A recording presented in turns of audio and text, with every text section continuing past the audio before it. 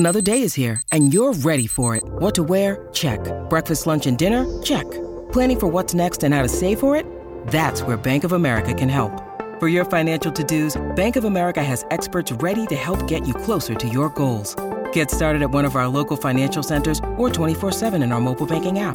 Find a location near you at bankofamerica.com/talktous. What would you like the power to do? Mobile banking requires downloading the app and is only available for select devices. Message and data rates may apply. Bank of America N.A., member FDIC.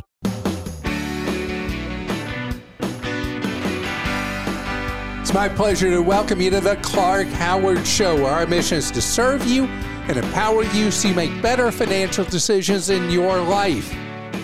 So, question for you. If an oops happened in your life, can you afford it? Unfortunately, most Americans don't have enough cash to handle an oops. And people are turning to really troublesome ways to get that money, to borrow that money. I want to talk about how prevention is the best cure with your wallet later in the show. I'm also going to talk about grocery shopping and the method that is saving more and more and more of us money that's been there all along. So surveys ask the question all different ways, but generally, somewhere close to half of Americans, even those of higher income, big percents of people with higher income, cannot cover a theoretical $400 unexpected expense. Sudden visit to a doctor not covered by insurance, or a problem with your vehicle, or the water heater goes out at your house, whatever it is. We're living so tight that we can't afford the unexpected. But the unexpected always happens. You cannot price life for perfection. And I'm very worried about how this mentality has taken hold to use a 401k as just this piggy bank, that the 401k becomes the thing you go to grab money when you need to do a repair of some kind.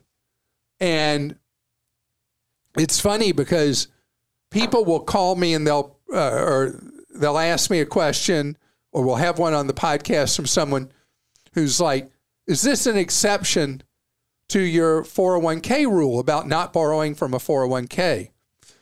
And it's really hard for me to ever say that it is a reasonable exception to borrow that money from the 401k, because you can't look at things just in isolation. What does it do to your long-term financial independence and trajectory when you pull that money out of a retirement account? At the same time, what do most people do when they have an unexpected expense? If they have it, they pull out a credit card and they charge it at an interest rate that typically is going to be close to 20%. And then for every dollar you borrowed, you're paying back the equivalent of $1.20 if you get it paid off in a year. It's not great either. I mean, these are tough issues. So it's why I have my obsession with having from every paycheck some money, any amount of money, go into a savings account, that you do a split deposit. There's not a payroll service out there that doesn't have the capability of taking part of your paycheck and putting it in your checking account, and part of it and putting in a savings account.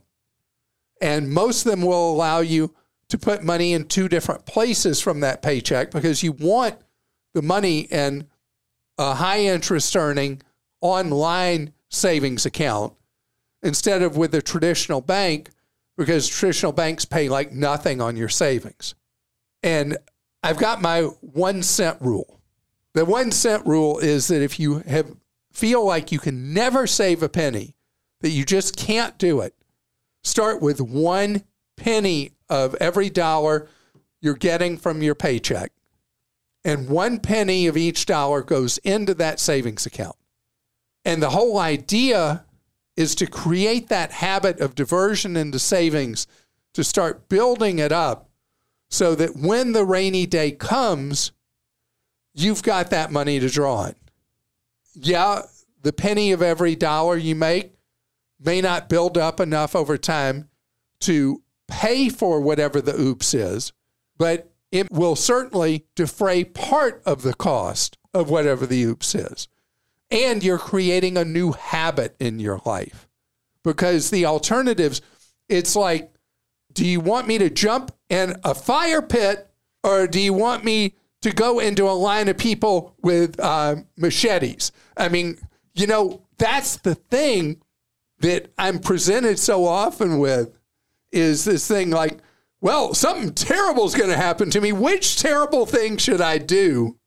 Right? Mm-hmm. So you want to avoid the fire pit and the machetes by saving money regularly, and then you don't even have to worry about that question. All right. Are you ready for questions? I'm ready. Okay. I give the worst analogies ever, don't I? I do. Amit, I hope I'm saying your name right, in California. Guru Clark, I'm a big fan of yours. My wife wanted to buy a book for her studies, and she found one from an Instagram group. The seller had Venmo, but as your longtime listener, I know it's not a good idea to use Venmo with an unknown person, so I decided to use my Capital One virtual card. When I linked it to Venmo, it was asking for minimal fees like $2.45, so I transferred first $25, and then after the owner sent me the shipping receipt, I transferred $45. Luckily, the book owner was genuine. The issue is Capital One charged a $10 advance cash fee twice, 2 times for 2 transactions, which was not showing when I was transferring the money.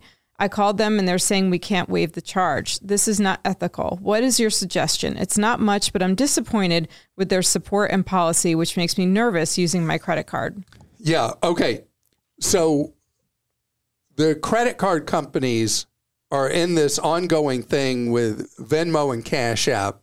They are treating them generally as a cash advance and not as a traditional purchase when you put money into your account or use them for a transaction. Gosh, this is expensive. So the cost of the book was $70 plus the cash advance fee plus an additional $20 to Capital One. Plus the probably fee, the $2.45 or whatever the fee was. I guess that's the cash advance fee, I guess. Okay. But I thought they charged you a fee on top of it for using a credit card, Venmo, but maybe not. Well, if it processes as a credit card at Venmo, then the only fee would be as a credit card charge that would appear on your card. But the credit card companies don't want to end up in something where you're then disputing as a purchase that, let's say you didn't receive the book. And then so you're like, well, I'm going to dispute the charge. And so that's why they want to do as a cash advance any transaction you do with Venmo or Cash App, which protects them from a chargeback and then costs you all the money up front. So that's why the best answer, if you ever had to use Venmo or Cash App for something like this, if you have Venmo or Cash App set up the way I want you to in the first place, which is tied up into a checking account that does not have access to any of the funds you normally use to pay your rent, mortgage, car payment, anything like that. So in other words, you have a separate checking account, not at the same institution you do your normal checking, and you set it up just to use for Venmo or Cash App, you eliminate the risk because the only money at risk is the money you have on hand in your account. I'm really sorry this was so messy for you with the cards. Anytime you get into anything that's considered to be a cash advance, it gets ugly quick for your wallet. Carrie in Georgia says, on Clark's recommendation, we bit the bullet and paid an annual fee for the Chase Sapphire Preferred Card for the sole purpose of obtaining cash in local currency from ATMs. When calling for a PIN, we were told by Chase representative that is basically this is a ripoff, that there is a high fee to just get the PIN, and then a high interest rate on cash advances starts accruing from the day the cash is obtained. I'm very concerned about this issue. Thanks for any help you can give. So, Carrie, all right, maybe I failed to explain this well. The purpose when you travel overseas is you use the Chase card. It's considered to be one of the best deals in travel cards. It's $95 annual fee for the preferred. It's like $550 for the reserve, I think. Mm-hmm. But the $95 card is considered to be an out-and-out great deal. It's designed to use overseas. It's designed to be used for travel. You pay no foreign currency transaction fees using it for purchases as a credit card, not as a source of getting cash from ATMs. If you want cash from ATMs, if your financial institution, they have your ATM card, is fee-free on ATM withdrawals from others' ATMs, you're good. If it's not, then you have a problem. If you have a Charles Schwab account, you can get their ATM card and you never pay a fee for foreign currency or for using an ATM anywhere in the world. And that's the best card to have.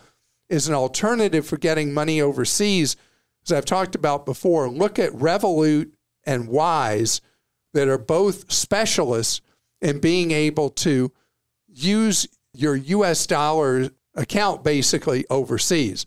The good news about ATMs is that very seldom in most of the world do you need actual physical cash anymore.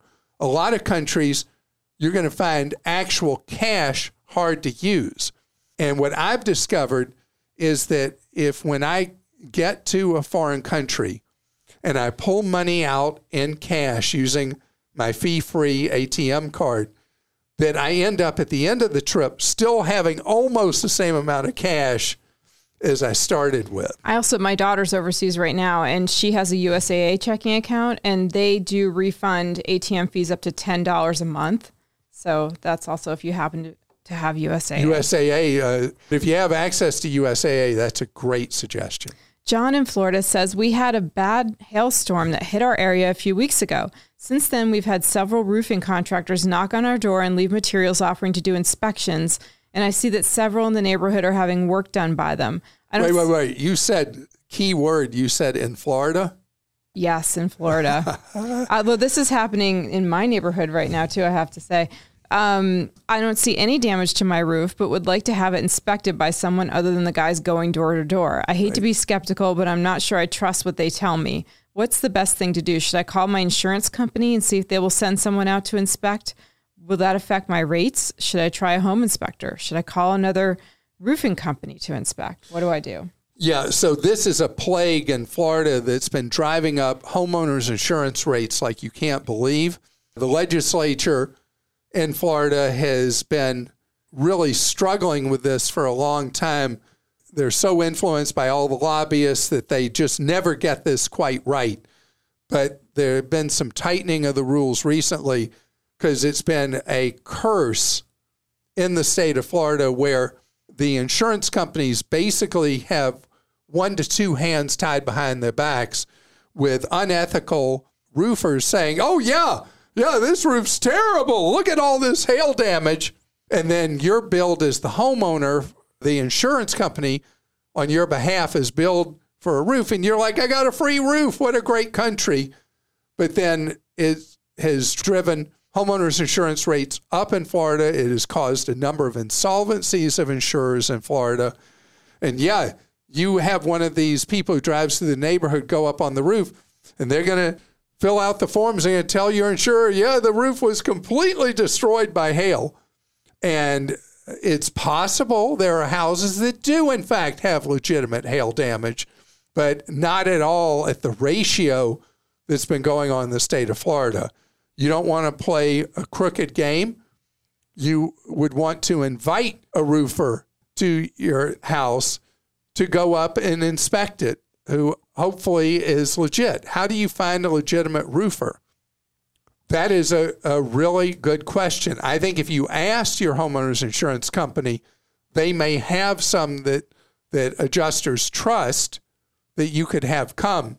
But it is a terrible problem in the state of Florida. And just imagine, this is going to be the worst free roof people got when nobody wants to write homeowners insurance in Florida anymore. That's why I wish the legislature in Florida would get its act together and shut down this crooked practice. By the way, I'd love to have your opinions on it. I'm sure that's the kind of thing that generates Clark Stinks. Mm-hmm. Clark.com/Clark Stinks. You have something you wanted to talk about with roofing? No, I was just looking at to see if I'm not sure that this organization is one we want. So I'm going to see if we can update our article, write an article if we don't have it already. But I think we had one about how to find a roofer on Clark.com. Yeah. Okay. Coming up ahead, there's a shift that the inflationary cycle we're in has brought to the grocery market, and you're not a sitting duck with the higher grocery prices we've had of late.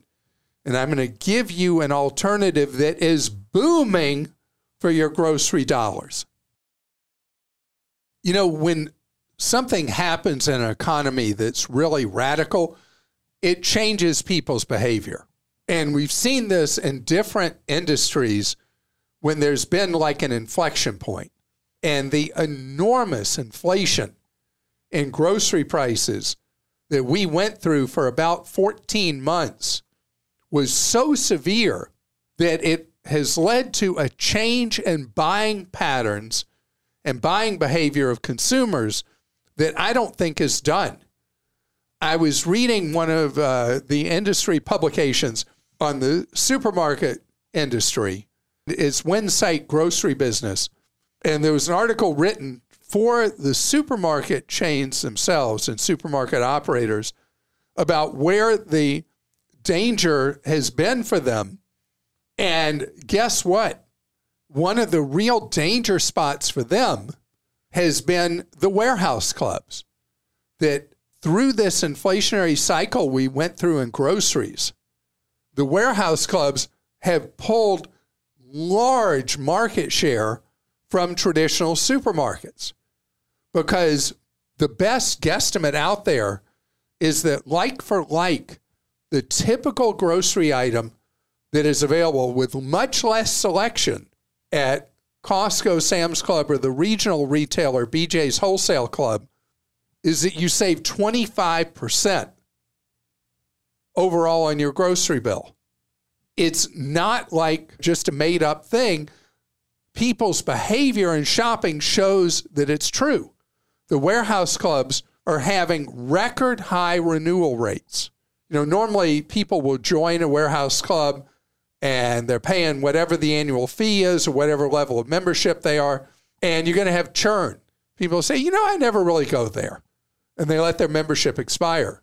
But the renewal rates are the highest they've ever been for Costco, Sam's, and BJ's Wholesale, and it's because people have found such relevance in two industries at the same time.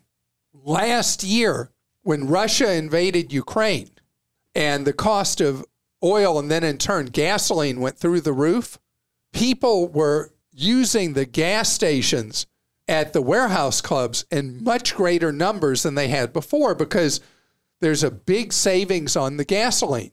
And then once people were at the pumps, they'd park, they'd go inside, they started buying groceries in greater numbers. And it stuck. Both have stuck, buying the gasoline and buying the groceries. Because when people are stretched, and they are right now, they're buying more of the things they've got to have at the warehouse clubs. Now, I'm obsessed with the warehouse clubs. I mean, we've got a dog named Kirkland Signature. Maybe our next one will be called Members Mark. The thing is, I love what they do. And you know my rule, I only shop in stores with concrete floors, because I don't want to pay for fancy flooring or fancy fixtures or a beautiful store. I want beautiful prices. I am willing to accept less selection for lower price. And that's key in the warehouse clubs. What if you are a single individual and you're thinking, I can't buy groceries at one of these places because it's going to go bad before I'd ever finish an item that's got a pull date. And that's right. If you go in and you buy a pack of 24 yogurts and you're just one person, they're going to go bad probably before you've eaten the last one. That's true. But it's not true for everything in there. The smartest thing people do is what the warehouse clubs hate. Share your membership with another single individual. And then you buy a big thing of Charmin, you split the Charmin. You buy a big thing of Kirkland Signature paper towels or Members Mark paper towels or whatever, split the big bundle. Or if you have a BJ's Wholesale Club near you, they offer so many of their food items and other items in much smaller sizes and quantities than you're going to find at Sam's or at Costco. And when you look at warehouse clubs, reason I don't talk a lot about BJ's Wholesale, their market share is 7%. Sam's is about 30%, Costco's 60-something% of the market. But these places will save you substantial money. Think about it. 25% overall reduction in your grocery bill. And as I've talked about before, the traditional supermarket chains are getting squeezed. They're getting just clobbered by the competition from the specialties like Aldi and the growing Lidl. The two German supermarket chains that have come in the U.S. are taking more and more and more market share by market in the U.S.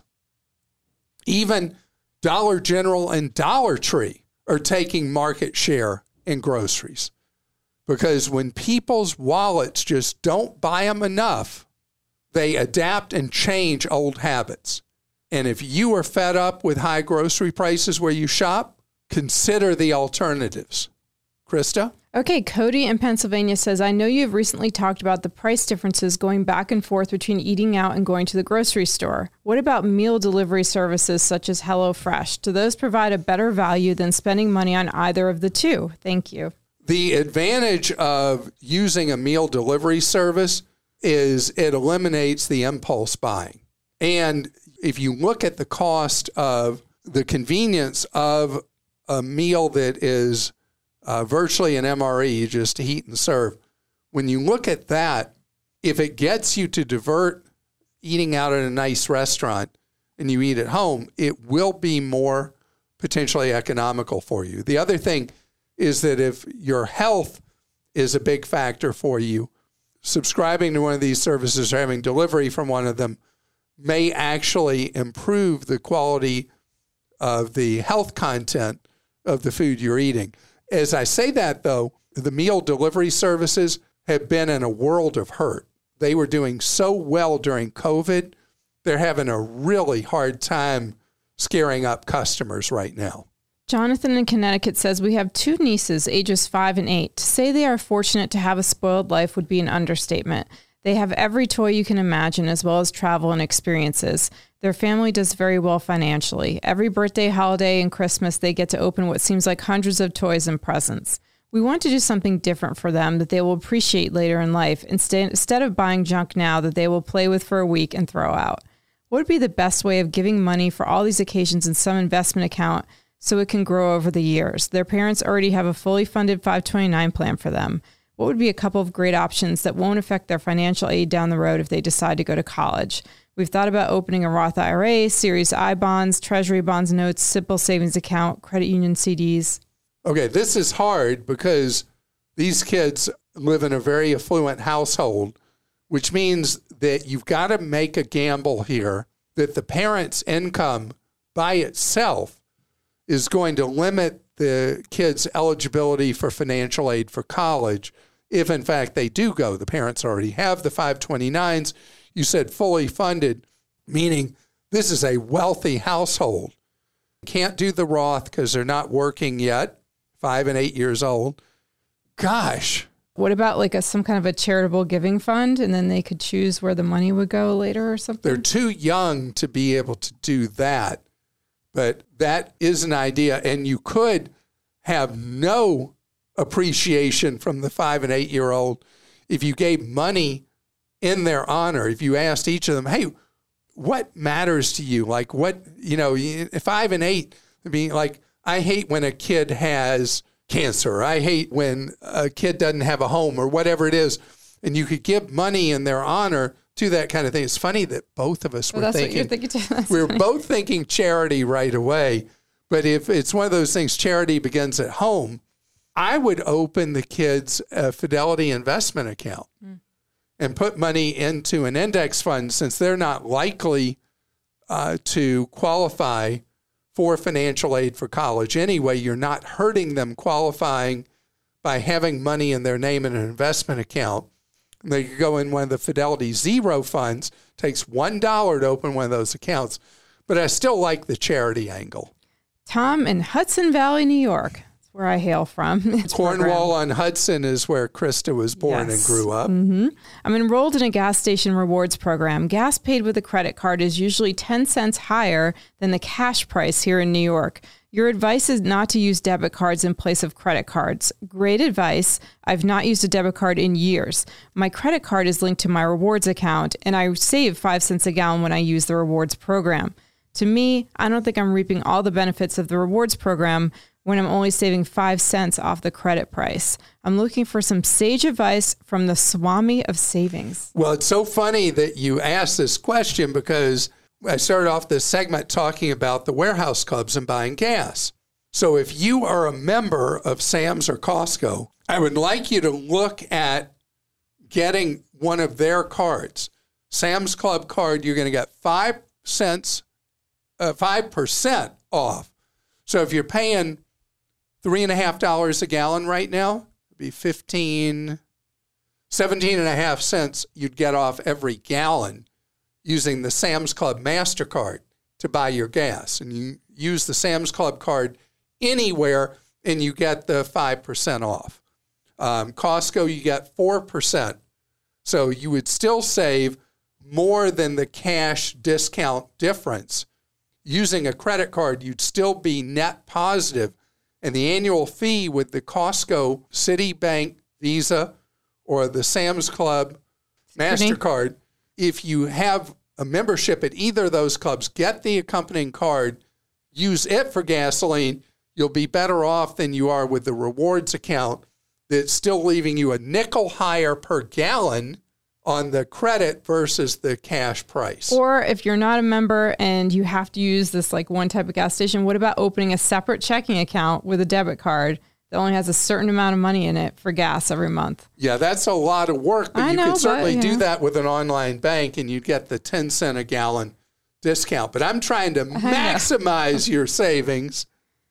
And the warehouse clubs, I mean, they are the answer to every question in life. Freeze your right? credit and warehouse clubs. Yeah, so that's what I would do. You got a pretty good chance with the percent of Americans that are a member of Sam's or Costco that you have one of those memberships. You'd be able to get the card and get the big discount per gallon of gas.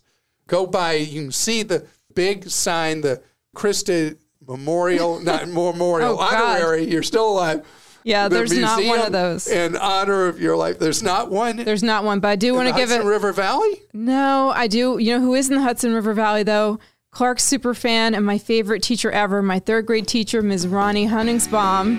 So shout out to you, Ms. Hunningsbaum. We love you. And Ms. Hunningsbaum, you are a member of Team Clark. Thank you so much for that. And I hope you've enjoyed today's episode of our podcast. What are we about? You learning ways to save more, spend less, and avoid getting ripped off.